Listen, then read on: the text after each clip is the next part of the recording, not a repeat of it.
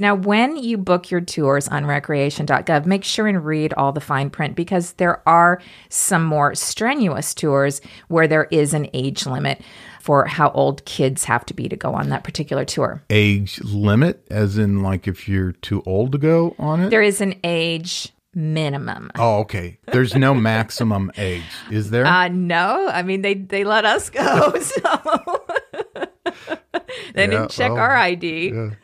They let me right through. I did see the Rangers talking amongst themselves. Remember when they held you at the gate for a minute?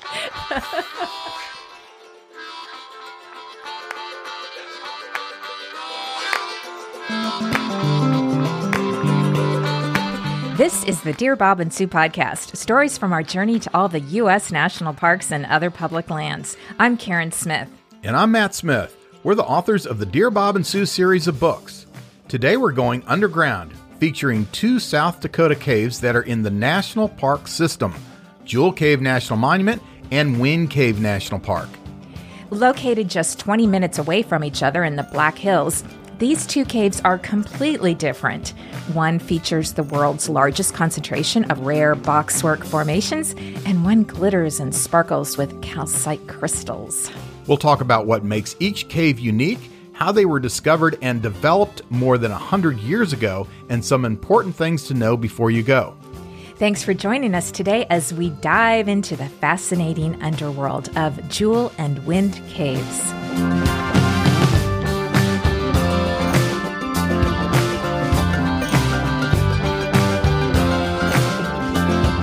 Well, we just had a chance to go back and visit Wind Cave again a few weeks ago after a 12-year absence. How is that even possible? Yeah, it doesn't seem that long, does it? It really doesn't.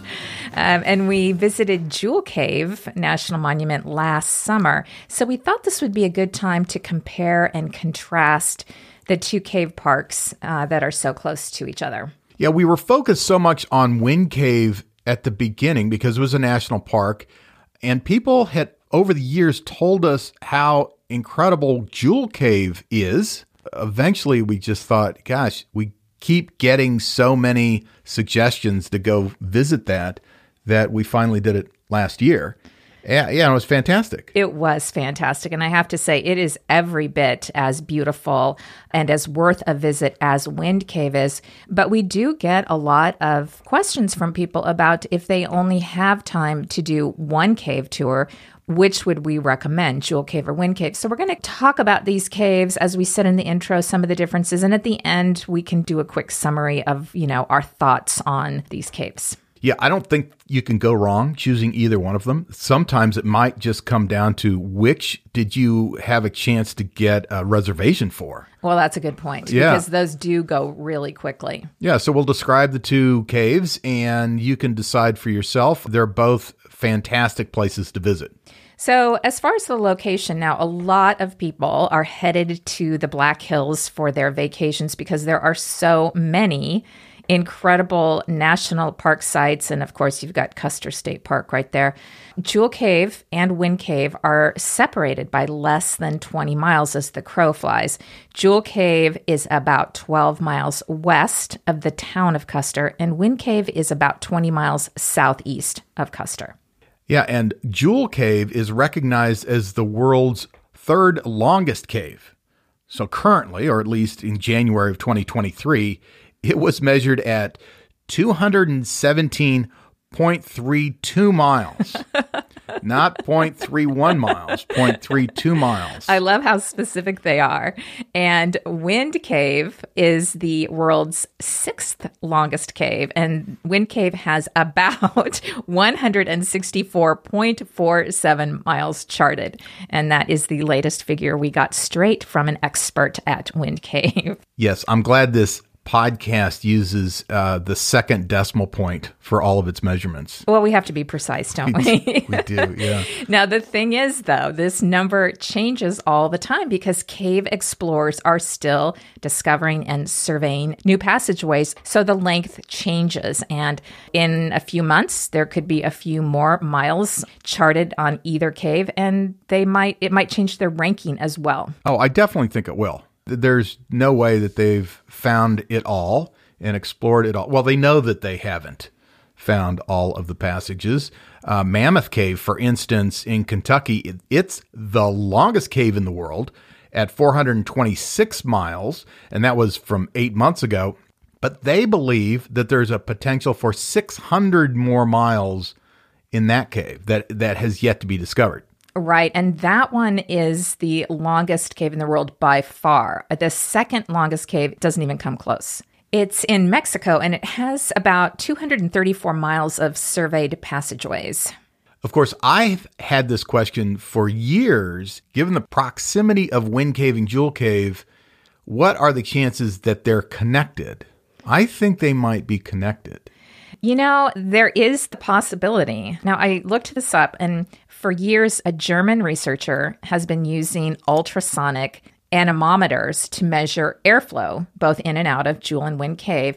And with those measurements, he has calculated the volume of the caves. And the calculations indicate that only about 3% of Jewel Cave's passageways have been explored, and only about 10% of Wind Cave has been surveyed and mapped so far. Yeah, so there's potential for a lot more cave area down there that they haven't explored.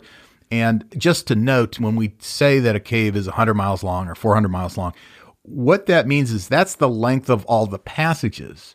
And those, they all curve back on each other, and it's not one straight line. So it's not like this cave goes for, 100 miles in one direction. They told us when we did the tour of Wind Cave recently that the cave is, at least what they've explored so far, is in a 1 square mile area. So even though it's 1 square mile, it's over 100 miles of passages. Right. And it's interesting because when you look at the map of Wind Cave, of the cave itself, there are all these intersecting lines that seem to look right on top of each other. So, there are obviously different levels of the cave. Now, the problem with mapping the entire cave length is that volunteers can only explore about 2 to 3 miles per year. I'm sure that's a lot when you're down there. Yeah, I'm sure it is. Yes. But they think that a lot of the passageways that allow for airflow to come in and out would most likely be too small, too tight for a human to crawl through. So that's one of the issues. Yeah, that's why I'm never going on a belly crawling cave tour. I'm not sure my belly would make it back out. I think if you want to go on any of those belly crawling tours, you actually have to fit through. They have like an opening in the visitor center that you have to squeeze your body through to prove that you can get through. It's like the thing they have at the airport. Your bag has to fit in this spot. Right. Maybe next time we're there, we should try it out and see if we can fit through it. I'd be curious to know. Right. I will videotape you doing that. All right. Sounds good. Now, the other issue is that even though the caves are less than 20 miles apart as the crow flies, and that sounds fairly close, the issue is that, as you said, Matt, Wind Cave fits under 1 square mile of land surface, and Jewel Cave fits under barely 3 miles of land surface. So they're actually not very close to each other. And for cavers, just to get to the far ends of the already explored passageways, it takes about 8 hours. And Jewel Cave is even longer. So physically, they're going to need more cave entrances in between those two caves if they're ever going to push that far. Yeah, it's hard to imagine what cave explorers are dealing with in the unexplored passageways. Not only is it dark, there are obstacles everywhere. There's huge boulders you have to climb over, there's drops, and there's climbs that require ropes, slippery surfaces. Yeah, I would imagine it would be really tough to break through and connect those two caves by passageway. But, who knows? Yeah, who knows? All right, so let's talk about the cave tours. All right, how about we go over some of the information that applies to both caves? Well, for starters, to go down into either cave, you have to join a ranger-led tour. There are no self-guided tours. They don't want people down there wandering around on their own. Oh, they don't do that? They do not do that. That would be kind of fun if they did allow that. Mm-hmm. There'd be a lot of search and rescue going on. Be a person with one of those clickers as you go in, they just click the number of people. And at the end of the day, it's like, where are we at? 5 people haven't come out. It was interesting because when we just did Wind Cave, there was this one room we went into and the ranger was bringing up the rear. So he told those of us in front, he said, you're going to see a lot of other cave openings that branch out into other passageways. Do not go into any of those or we'll never find you again. Stay in the big room until I get there. Well, and also when you're in a cave, you don't know which is the right direction to go. So sure. All right. So you absolutely want to buy your cave tour tickets ahead of time, and they are sold on, guess what, recreation.gov. When you go to that page, you can see what types of tours are available for the day that you're going to be there. Now, the tours vary by month and by day. Typically, the summertime is the most busy, and that's when they offer the most tours. Some tour tickets are held in reserve for same-day sales at the visitor center, but we have been there at times early in the morning, and people do line up before the doors open to get those day of tickets. Sometimes those sell out very, very quickly. Other times, I think they last until mid-morning, but it's pretty popular. So if you are counting on buying a ticket same day, you really want to get there early. Yes, absolutely you do. So you're not disappointed. And a couple of rules we'll just say quickly. These apply to both caves. You cannot bring backpacks, purses, or bags of any kind with you. You cannot wear sandals, flip-flops, or open-toed shoes. And of course, you can't bring food or water or gum. No gum? No gum. What if you have like a Jolly Rancher in your mouth? You can't do that? Nothing. Not even a thin mint. Not even a mint. Okay. You also cannot take hiking sticks, trekking poles, any kind of walking poles. You can't take tripods or selfie sticks. Those are not allowed. But you do want to bring a jacket or a sweater because in the caves, well, Jewel Cave, for instance, is pretty consistently around 49 to 50 degrees. Wind Cave's a little bit warmer, but still in the mid 50s. So it's a little cool down there all year round, which is great when it's the middle of the summer and it's super hot on the surface. It's kind of like being in air conditioning during the tour. It is. It's kind of nice, actually, in the summertime.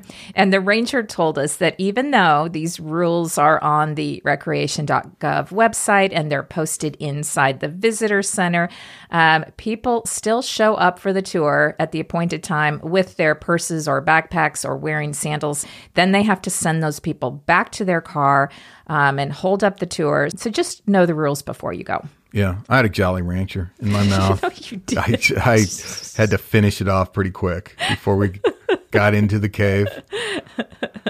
All right, so we toured Jewel Cave last summer, midsummer 2022, and we did the scenic tour, which is considered a modern day walking tour. It has a paved trail, electric lighting.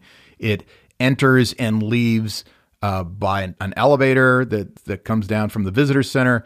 And the scenic tour, it's considered moderately strenuous. It lasts about an hour and 20 minutes. I would say it's less than moderately strenuous. I agree. Now, it does involve walking up and down about 734 stairs. About. How stair is that? steps. 734.23 stairs. Right. And it's about a half a mile loop. During this scenic tour, you'll see 2 types of calcite crystals known as nailhead spar and dog poos. And dog poop. Dog poop. There's dog poop formations. It sounds really attractive, doesn't it? Dog tooth spar. And those are considered the jewels of Jewel Cave. Yeah, you can also see some cave popcorn, flowstones, stalactites, stalagmites, and a long ribbon drapery called cave bacon. I loved the cave bacon. It actually looks like bacon. It does. I'm a little concerned that you're starting to put a lot of geology in your outline, Karen. Geology that's probably best saved for the geology segment. Is there going to be a geology segment? Okay. And then when we went to Wind Cave, we did the natural entrance tour. Now, because we went in May And I don't think the summer season had officially started. That was the only tour that they did on the day we were there. But we enjoyed it very much. It's actually the same one we did when we visited 12 years ago. You go in through the natural cave entrance and then you walk down, about 300 stairs. Well, it's not the official natural entrance. The original natural entrance is pretty small. It's about 10 to 12 inches wide, but it's right next to the site where the natural entrance was originally discovered. And it's hard to believe that the first explorers of Wind Cave used that tiny natural entrance to squeeze through. Between 1892 and 1894, a new passage was created by blasting in order to allow easier visitor access, with another entrance blasted in 1936 by the CCC.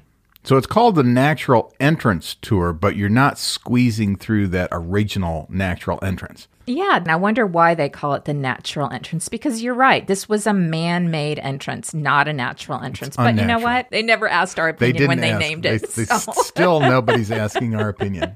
Right. And of course, you'll see the box work along the tour that this cave is famous for.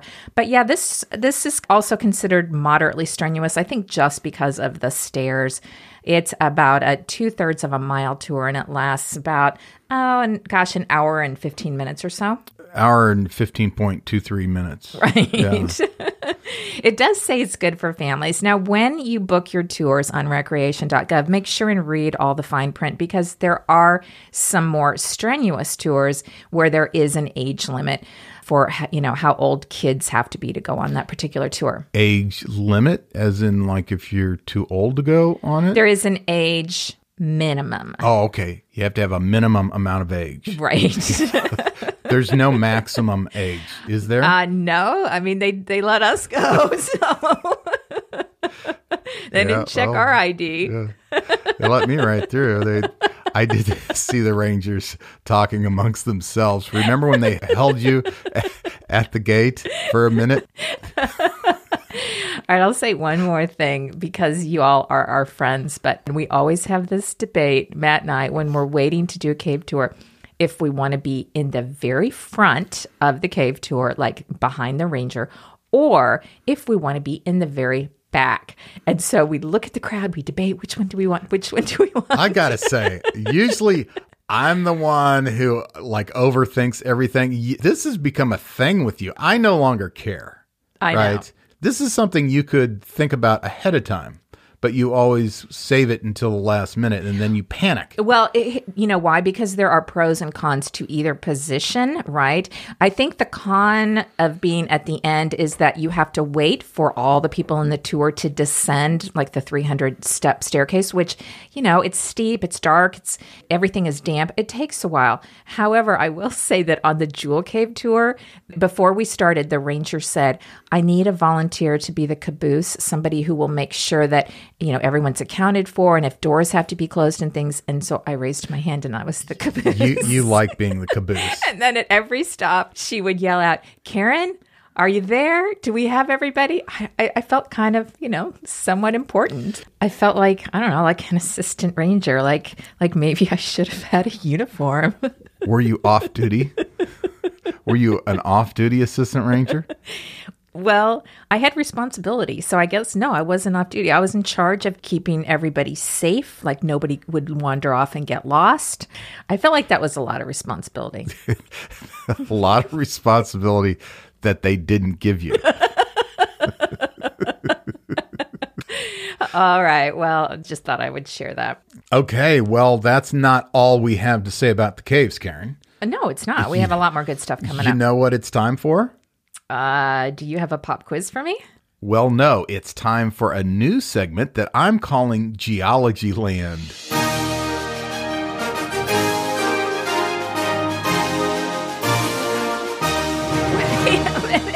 Wait a minute. It's kind of a pun. Did you get it? I got it, but you can't use my music. That's History Channel music. Oh, I checked. And I couldn't find that History Channel had any copyright for that music. So, all right, what do you have for us, Matt?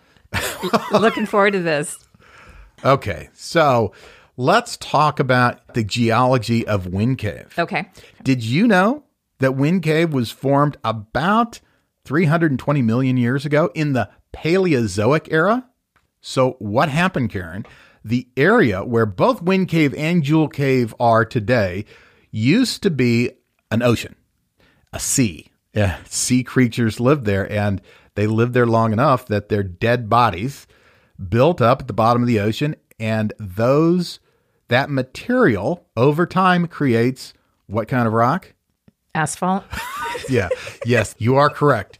Asphalt. Or sometimes we call it limestone. So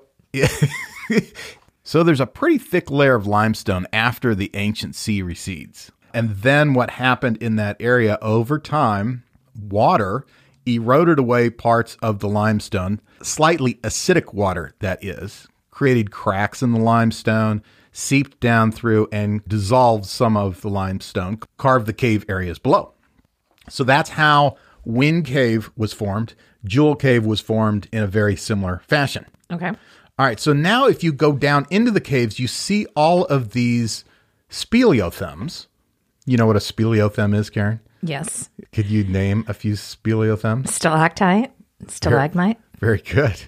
For instance, Wind Cave is most famous for its box work. The cave contains a whopping 95% of all the discovered box work in the world. How is it formed, you ask? I was just about to ask that. Well, most cave formations are formed by water dripping down into passages, but boxwork is made of these thin blades of calcite that stick out from the walls and the ceilings of the caves. The dissolved calcium carbonate crystallized in the cracks of the surrounding rock, but when the rock then eroded, the calcite crystals remained, forming this box-like honeycomb pattern. Yeah, it's very intricate and very interesting. I thought it looked a little like a spider web or a cobweb or honeycomb. Yeah, I'd go with honeycomb also. I would go with honeycomb. Okay. Yeah, let's leave the spiders out of it. Okay. And so that's like the main thing that you're going to see inside Wind Cave, but they also have a couple of other formations. They have frost work, kind of looks like frost. It kind of looks like large snowflakes or little tiny delicate crystals. So that's one. And the other, which I think this may be my favorite speleothem, are cave pearls. Now, we did not see any cave pearls on our tour, but I guess they're in Wind Cave somewhere. We've seen them in Carlsbad Caverns. And this is cool because cave pearls are formed when like drops of water hit a pool of water over a long enough period of time. The little tiny bit of current that creates causes these minerals to swirl and essentially accumulate in these little tiny rocks. Wow, that is pretty interesting. Yeah, and so you can find cave pearls both in Wind Cave and in Jewel Cave. Well, and as the ranger pointed out, depending on what level of the cave you're on, the depth of the cave, there are different types of formations, right? Yeah, that's right. And of course, when we did the tour of Wind Cave, we toured just a very small part of the cave. Right. But we did see great examples of the boxwork. Now, there aren't many stalactites and stalagmites in Wind Cave because, in general, the area where Wind Cave was formed was drier over the subsequent years than in Jewel Cave. And the limestone bed is thinner, sandier, and more fractured than the one in which Jewel Cave was formed. So there you go. There's a little geology of Wind Cave. Okay, what about Jewel Cave? Jewel Cave's very similar, formed in a similar way, although there are more underground drainage systems in Jewel Cave because there was more water that not only dissolved the limestone, but also erosion was caused by the water and it carried the limestone away. So because it was wetter after the caves were formed, you're getting a lot more cave formations. So there was a lot more water that was dripping through the caves over the years. And that's what creates them, is the water dripping. That's right, yeah. Mm-hmm. You're getting like the cave bacon that you talked about. Yes. There's no one thing that's considered a jewel. It's kind of a colloquial term for like all the sparkly things you'll see in the caves. But yeah, like the dogtooth spar, which got its name because the crystals resemble a dog's teeth. So Jewel Cave overall is, I think, prettier in terms of the formations, sparklier, more glittery, right? These calcite crystals. It has a lot more variety of these formations. And at one point in Jewel Cave's geological history, the walls and ceilings were 100% covered in calcite crystals. You know, one big difference that I think people notice, now, again, it might depend on the tours that you do, but as far as the tours we did, I think Wind Cave was definitely more enclosed, and it felt like we were kind of hiking in a slot canyon. The passages were narrow, and a lot of times we had to duck our heads. But the cave tour that we did in Jewel Cave was much, much more open. Yeah, and that probably also has to do with the fact that it was wetter there and there was just more water creating those openings in the limestone below ground. It was more open. Definitely. At least in the areas that we toured. Okay, thank you for that fascinating geology channel, Matt. That was very, very good. Geology Land. Oh, sorry, Geology Land. This episode is sponsored in part by Rumpel. Rumpel is introducing the world to better blankets with their full line of durable, premium, ultra-warm outdoor blankets and gear. We never leave home without them. The original puffy blanket is made using recycled polyester and insulation that packs down small in its own bag for easy storage and grab-and-go adventures. I like them because Rumpel pairs durable 20D ripstop nylon with a DWR finish that's water, stain, and odor resistant. But when you do spill coffee on yours, I can throw it in the washing machine when we get home, and it's good as new. Rumpel blankets are the best way to stay cozy and warm on any adventure. Whether you're traveling across the country or picnicking at your local park, Rumpel has you covered, literally. Shop their line of over 140 prints and designs, including their National Park collection, at rumpel.com/Bob and Sue, and use the code Bob and Sue for 10% off your first order. That's rumpl.com/Bob and Sue. I do want to spend some time talking about the history of this area because it is so fascinating. Even more fascinating than the geology? Maybe just a little bit.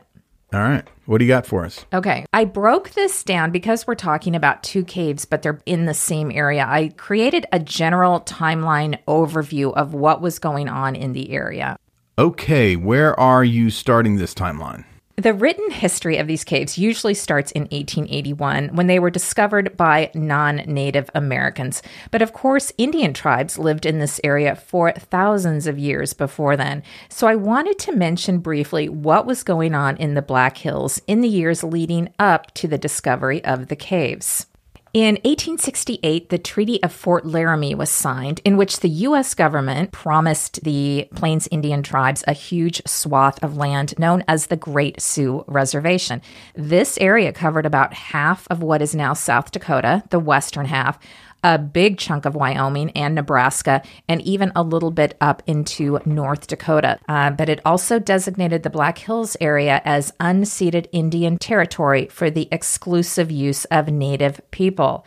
However, gold was discovered in 1874 near present-day Custer, and by 1876, thousands of prospectors descended on the new town of Deadwood, where larger gold deposits had been found, even though this was within the Great Sioux Reservation. The U.S. government reneged on the agreement, they redrew the boundaries of the treaty, and they confined the Sioux people to much smaller and scattered reservations. So before Wind Cave was discovered, so to speak, in 1881, Native Americans lived in that area, and there are teepee rings near the natural entrance of Wind Cave that indicate not only did they know about the cave, but they lived close to it. Wind Cave was, and still is, a very sacred place to Native Americans, but it's doubtful they ever entered the cave. In 1881, it was discovered by non-Native people. Tom and Jesse Bingham take credit for discovering the cave. They were drawn to a small hole in the ground because of a loud whistling noise and a lot of wind. Yeah, the wind going in and out of the cave is caused by a difference in air pressure between the inside and the outside. That's how Wind Cave got its name. And it's a good thing they discovered it when the air was blowing out. if the air pressure were different, if it were lower in the cave that day when they came through, it would be called Suck Cave National Park, because it'd be a suck hole, not a blowhole. Suck Cave National Park? Doesn't really have a ring to it. All right. So in 1881, Charles Crary of Custer, South Dakota, is credited with being the first person to enter the cave. He squeezed through that small natural entrance, and he became the cave's first known explorer.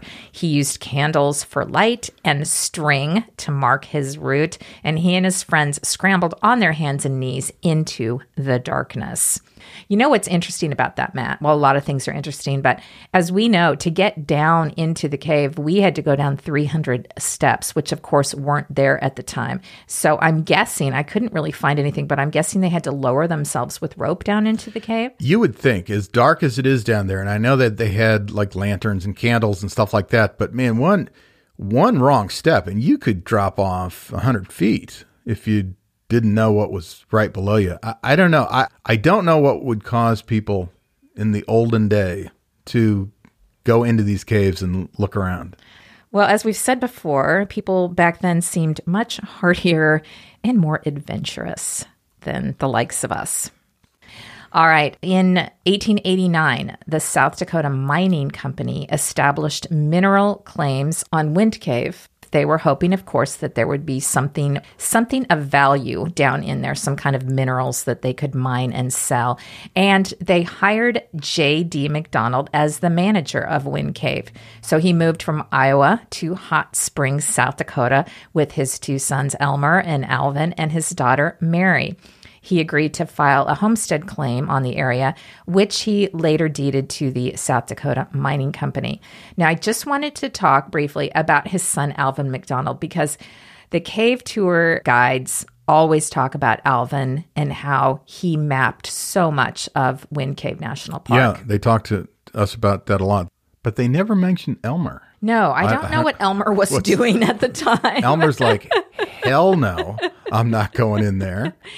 But Alvin McDonald was fascinated with the cave. And when he started exploring, he was 16 years old. Now, just imagine for a minute, in current day, our 16-year-olds were probably worried about them learning to drive and staying out past their curfew. This 16-year-old was going down into this cave by himself with nothing but a candle and some string. Yeah. And Elmer was probably above ground working on his glue recipe. Elmer's glue recipe, Matt? Is that what you're saying? That is what I'm saying. Just speculating here. Okay. Well, the McDonald family thought that they could make a living from the cave by developing it with bigger passageways and wooden ladders and steps, in the hope of attracting travelers from nearby hot springs. They're hoping that it's going to be a tourist destination. This is so fun. Who else wants to go in the hole with me? This dark hole. So Alvin himself explored about 8 to 10 miles of passageways, which is amazing. That is amazing. He kept a journal in which he described his exploration of the cave, and he named a lot of the rooms and passageways.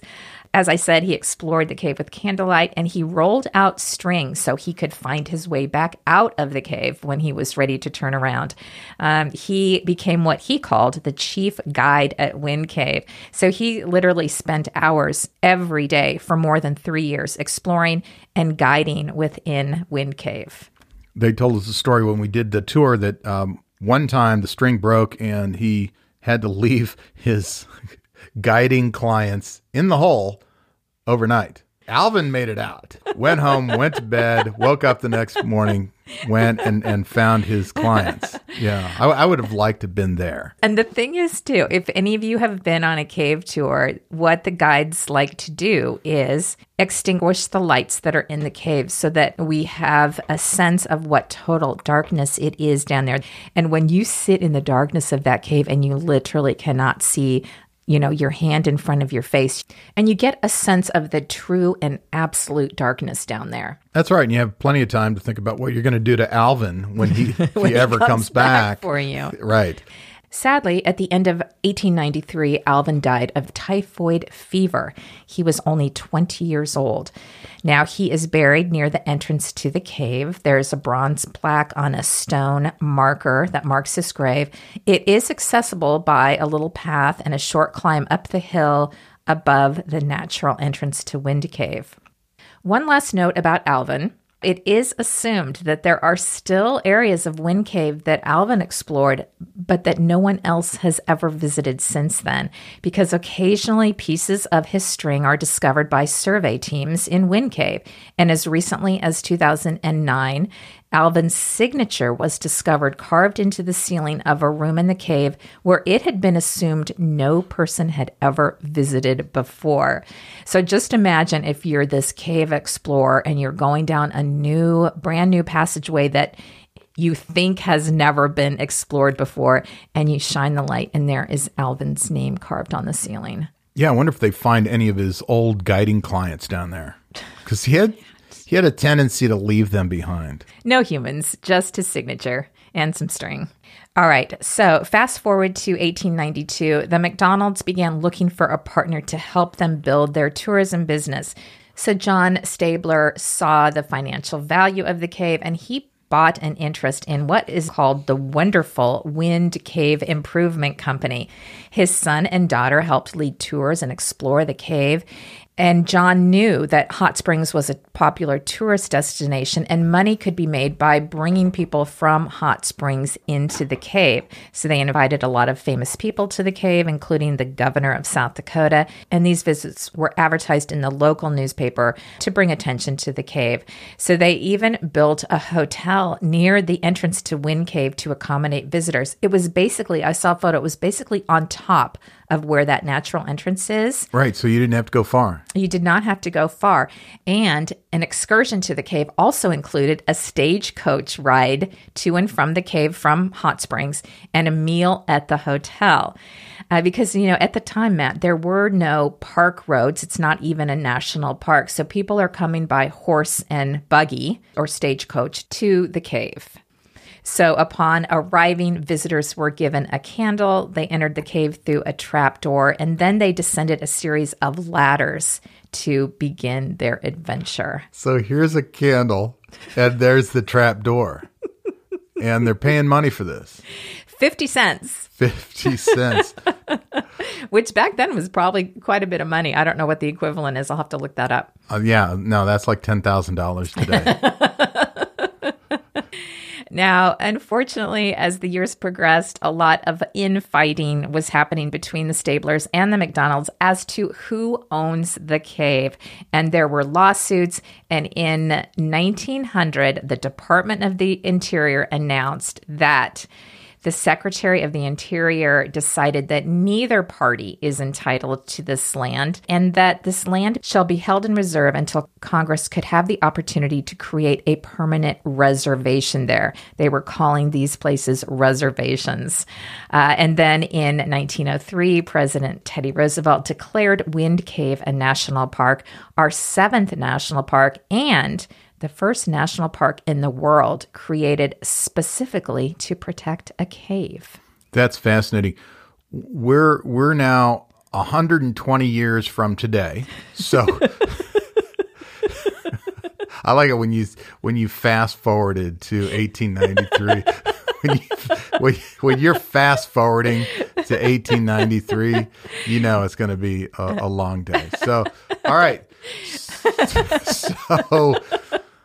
Okay, so that was 120 years ago. Right. So while all this is going on, Jewel Cave had a little bit later of a start in being discovered. It was discovered in 1900 by Frank and Albert Michaud. They described the entrance as a hole that was too small for human entry with a blast of cold air coming out. So basically, they discovered it the same way that Wind Cave was discovered. Yeah. They enlarged the hole with dynamite, entered the cave, discovering crawlways and low ceiling rooms coated with beautiful crystals that sparkled like jewels in their lantern light.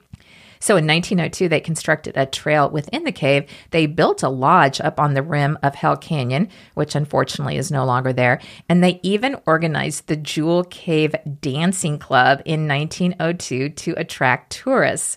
However, there was a lack of people living in the region at the time. And because of the difficulty of traveling to the cave, this tourist venture of theirs was kind of a flop. Yeah, and they were also competing with the other hole in the ground 20 miles away. Right. So, yeah, people had choice of which hole in the ground to go into. Right. Although Wind Cave did not have dancing. You got to offer something different. Okay, so in 1908, a local movement to set Jewel Cave aside for preservation ended in the proclamation of the cave as a national monument, also, again, by President Teddy Roosevelt. And the Michaud brothers sold their claim to the government for about $750. Yeah, it's $1 billion in today's right. dollars. Yeah. Right. All right. So Okay. what have anything in this century? Yes. So now we have Wind Cave National Park and we have Jewel Cave National Monument. All right, both of those are established. However, in 1912, Congress established a 4,000-acre Wind Cave National Game Preserve to begin bringing bison back to the area.